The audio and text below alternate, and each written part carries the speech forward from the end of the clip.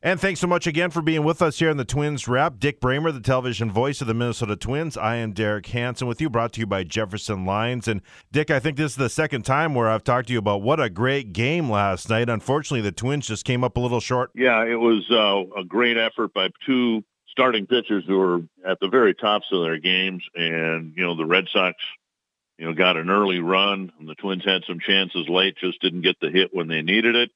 And if you can envision the Twins being in the playoffs, maybe making a playoff run, and you like low-scoring ball games, it definitely had kind of a playoff feel to it last night, even though the Twins ended up on the short end.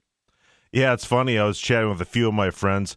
We are a little spoiled this year because we're so used, almost take it for granted that they would come through with some of those big hits. But, the last two games, they left some men on base and missed some opportunities. But that's just kind of the course of a baseball season, I suppose. They can't play as efficiently and hit as well with men in scoring position all year long as they have for most of this year. These things tend to go in cycles, and you just hope that the next game somebody will flare one into, short right field or something and drive in a couple of runs. It was a wonderful, wonderful game last night. And, for those of us who enjoy low scoring ball games, it was a delight last night. It's nice to see a game like that mixed in with a game that might feature 4 or 5 home runs. But it was, two teams that might end up in the playoffs and may end up playing against each other in the playoffs. It was a fun game to watch in person, and I hope on television. That thing was really moving along, and I think not only for the fact it was low scoring, but it's also the pace. I mean, both pitchers, Barrios works pretty quick, and so did Porcello last night. Well, we remarked from the middle innings on about the strike percentage, which gives you a pretty good idea how quickly the game is paced or being played. And in each case, they were in the high 70s. The ideal is high 60 in terms of strike percentage, but both Porcello and Barrios were throwing 77, 78% strikes. Well, the hitters catch on to that. They're more aggressive in the count, and the at-bats don't last as long. A lot of first pitch strikes for each guy. And again, it was very much the type of game we see, whether the Twins are involved or not, very much the type of game that we see come October. I know that Jack Morris last night was mentioning the fact he would like to see them come out in the ninth inning. I've talked to Jack many times about that. He gets a little frustrated by the pitch count, but that's kind of the nature of it. But man, it does show you, and it's hard to believe Barrios was just coming out in 2017, I do believe, starting in Rochester. This is the guy that they were expecting in this organization. You can see that he is certainly one of the top pitchers that they have, and really throughout the league now. Well, it was interesting, the in-game adjustment that he made, and even though he ended up taking the loss, it's the adjustment that I think will bode well for him and for the team down the road. He was throwing a lot of breaking pitches very early in the game, and the Red Sox happened to hit 3 of them for base hits, and that was the first and really the only necessary run of the game. And then once he saw that, he featured his fastball, and, what he did in the 8th inning, I think it was Mookie Betts was the last hitter he faced, threw 95 miles per hour down on the outside corner at the knees for his, 110th pitch or whatever it was.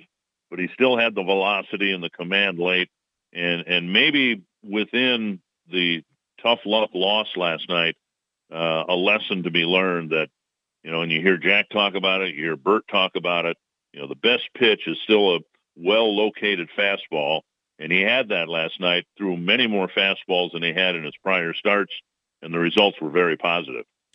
So much talk about this rotation, and Kyle Gibson was really good the last time out. Pineda versus Price tonight. And, of course, Martin Perez, I think he wants to find where he was early on this season. And there's, the rumor mill going on. It's like going crazy right now. It's the world of social media with Madison Bumgarner. You and I have talked about relievers before, maybe picking up 1 or 2. I guess would it surprise you if they made a move for maybe getting a 4th solid starter? Well, and you left out Jake Odorizzi, who might be the best pitcher in the league right now, he's been just outstanding. I don't know that to get to the playoffs they'll need Madison Bumgarner. I do think that there needs to be a couple of arms brought into the bullpen. I think that's their priority, and if for some reason they can end up, with Madison Bumgarner or Marcus Stroman or somebody like that, and not give away too much out of the farm system, I can see them doing that as well. As I think we've discussed before, I can't imagine them adding a position player because they're stocked pretty well in Rochester. They got guys, playing in Rochester who probably should be up here and would be starting for a lot of other teams, and they can't even, break the major league roster. So any moves that the Twins will make between now and the end of July, the trading deadline, would be pitching oriented. And I think the focus for them right now is trying to improve the bullpen. Yeah, I guess the top name that because a lot of people bring up, Sano and some of these, I even heard someone say Buxton. Are you kidding me? They aren't getting rid of Buxton. I mean, it's just, but when you talk about Jake Cave and some of these other names that we've been talking about sitting down in Pensacola or Rochester's, that, they just can't move up because it is an embarrassment of riches at the outfield position, certainly, and some other positions too. We just got done playing the Kansas City Royals, and I can tell you that although the Royals have Billy Hamilton and Alex Gordon, and was it Bonifacio, I guess, in right field, Jake Cave would be maybe the best outfielder on the Kansas City Royals if he were with them. So if nothing else, he may be a trade chip. I think he belongs in the big leagues, and there's frankly no room for him with the trio of Kepler, Buxton, and Rosario, with Marwin Gonzalez able to play out there as well. So we'll see whether some of those players who are at Rochester and playing really, really well might be involved in some of the trade talks down the road. How many teams would like a guy like Asadio with his type of versatility too, right? The way he's hitting in Rochester right now? Yeah, and he's doing well, and we've seen, Luis Arraez up here, and he's in Rochester and hitting the ball well. So there's some intriguing possibilities, and as I think we've discussed before, not only is the major league team doing very, very well, they still, despite the 2 losses, have the best record in the major leagues. But this organization right now is probably deeper than it's ever been in terms of position players for sure, some pitching prospects as well. So it's a question of, if you want to improve the major league roster, what or who are you willing to give up? The Twins Wrap with the television voice of the Minnesota Twins, Dick Bramer, Derek Hansen with you. It's brought to you by Jefferson Lines, your number one bus experience for over 100 years serving North Dakota and cities through the Midwest. I want to get back to talk about a guy I just mentioned, Byron Buxton, and I don't know what the numbers are actually going to say or whatever, but I still think, and maybe even some of these situations where people have been left on base, he got hit with a pitch, and it's been up the past couple of games, but I think he is such a force, especially when he turns over that lineup. If Polanco is the most valuable player, there's no doubt that Buxton's right up there, because I just think he adds so much both defensively but offensively as well. Well, and I think his absence was noticed, at least by me last night. Take nothing away from Jonathan Schoop, who was hitting 9th last night. I miss looking forward to Buxton's at bats, hitting 9th, particularly when you've got a 1-0 ball game, a 1-run ball game, when that speed, if it gets on can get on first or second base, really changes the whole outcome. Let's say, for instance, that it was Buxton at second base in that 8th inning rally. Well, then Polanco almost certainly wouldn't have bunted, because Buxton, on any hit to the outfield, he's going to score from second base anyway. So his speed does change the game. It changes the strategy of the game. And I happened to walk out of the ballpark last night with Byron, and I asked him about the wrist, and he says it's lingering, which discourages me from believing that he's going to play again in this homestand. I would guess the earliest he might play would be this weekend in Kansas City. Yeah, that is a shame. He is such an exciting player to watch. You mentioned, I thought a lot of people have been talking this morning about, and we were kind of talking around the water cooler about the Polanco bunt, and certainly the most consistent hitter all season long. Do you think it was a sacrifice, or do you think that because he worked on his own? I think Rocco Baldelli said that he decided to do that on his own, but he maybe thought he could get on first base with that too. Do you believe that, or? Well, it was a very close play as it was. He did advance the runners. I just find the debate fascinating because, whether you think it was a good idea or not, the fact of the matter is he did his job. And the focus is on whether he should have bunted or not rather than the guys behind him who did not do theirs. He advanced two runners 90 feet. Yep. Okay. But Cruz didn't come through and Rosario didn't come through. Those were the guys that if they had advanced the runners 90 feet, Twins may have won the ball game, but they didn't do their job, and he did. I do think he was trying to bunt for a base hit, but the focus is whether he made the right decision to bunt or not. And the fact is, he at least advanced the runners. The guys who were hitting behind him didn't, and that's why the Twins lost the ball game. Not because he bunted, but because Cruz hit one right off the end of the bat, and then there were some base running mistakes, and then Rosario grounded out, and that was the end of the threat.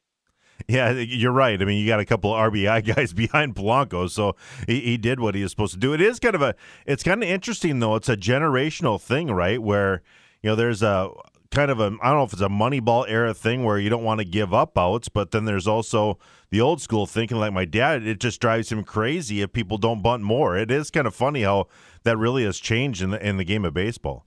Well, look how the bunt changed the next at bat. Yeah, you've got Cruz hitting 280, and the Red Sox brought the infield in, so that makes him about a 330 hitter, which is what Polanco was.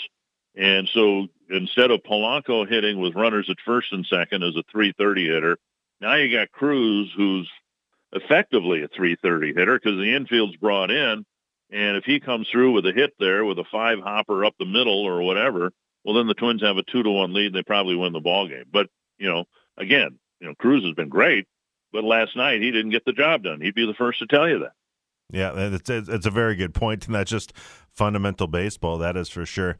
And, like you said, a great game last night. Hopefully that we can see a little bit of that tonight with Michael Pineda and David Price. And I think Pineda's looked pretty good the past couple of outings. What's your take on this matchup tonight?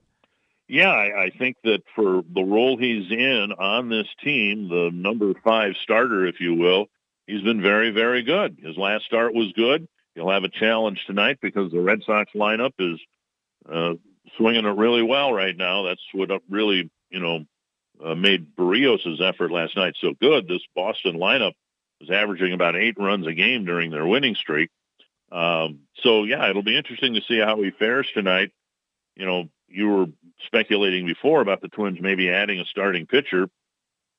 I don't know who the starting pitcher would replace in the lineup. Most teams in baseball have rotated a handful of different guys through that number 5 spot in their rotation.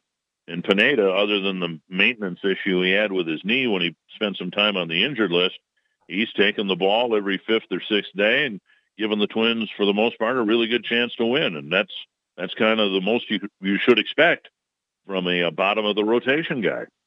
Yeah, it brings up speculation. And I'm with you on that because I think for what you want to win the division, the 5 guys that they have are pretty good. Would it be a situation where you upgrade and then maybe move one of these guys to the bullpen if they're willing? Well, we saw a couple of years ago the Houston Astros had a good rotation, and they got Justin Verlander, not for the rest of the regular season, but for the postseason. The problem is I know there are no Justin Verlanders out there this year. Even Madison Bumgarner, as good as he's been in the postseason, he is not as dominant as Verlander has been in his career. So, unless for some reason the Washington Nationals decided to get rid of, Max Scherzer, I don't think there's that type of pitcher that's going to be out on the market. So what are you bringing in? Somebody who at best is going to match what Michael Pineda has done at the back end of the rotation? Well, that doesn't make much sense because come postseason, you're only going to have 4 starters anyway. Yeah, that's a very, very good point. He would be the type of guy who would even, coming from the left side, he wouldn't want to go to the bullpen, would he, if he made that move and leaving San Francisco? No, and no team would acquire him to pitch out of the bullpen. Right. The one thing that's interesting regarding him, and I don't want to fuel the speculation that he's going to come to the Twins, but he had he has a no-trade list, teams that he can void the trade unless or until he gets a contract extension from those 8 teams. The Twins are not on that list. So the Giants can deal with the Twins directly and not be fearful that Bumgarner can veto the trade and wait for an extension, because there is no such obligation should he be dealt to the Twins. Well, it's going to be interesting. It keeps us busy, not only talking about on the field, but off the field, I guess. And I guess, if anything, it shows you how excited people are about the Twins, is that they're really good, but, man, well, let's just get better. I guess being relevant's the key when it comes to the Minnesota Twins organization. Well, they tell us that, the TV ratings have shot through the roof this year, and we notice it down here. I suspect you notice it up there in the Fargo area as well. But, you walk around town, you go to restaurants, people are wearing Twins gear again, and it's wonderful. It's fantastic. I think this franchise has turned the corner. I believe this team is going to be good for a number of years, and this is what we've been waiting for. It's been kind of a long drought going back to the 2010 season when the Twins last won a division championship, but it sure looks like that drought's going to end in 2019. Certainly hope so. Thanks so much. We'll talk to you again next Tuesday, Dick. You got it, Derek. The Twins Wrap with Dick Bremer, brought to you by Jefferson Lines, your #1 bus experience for over 100 years, serving North Dakota and cities through the Midwest.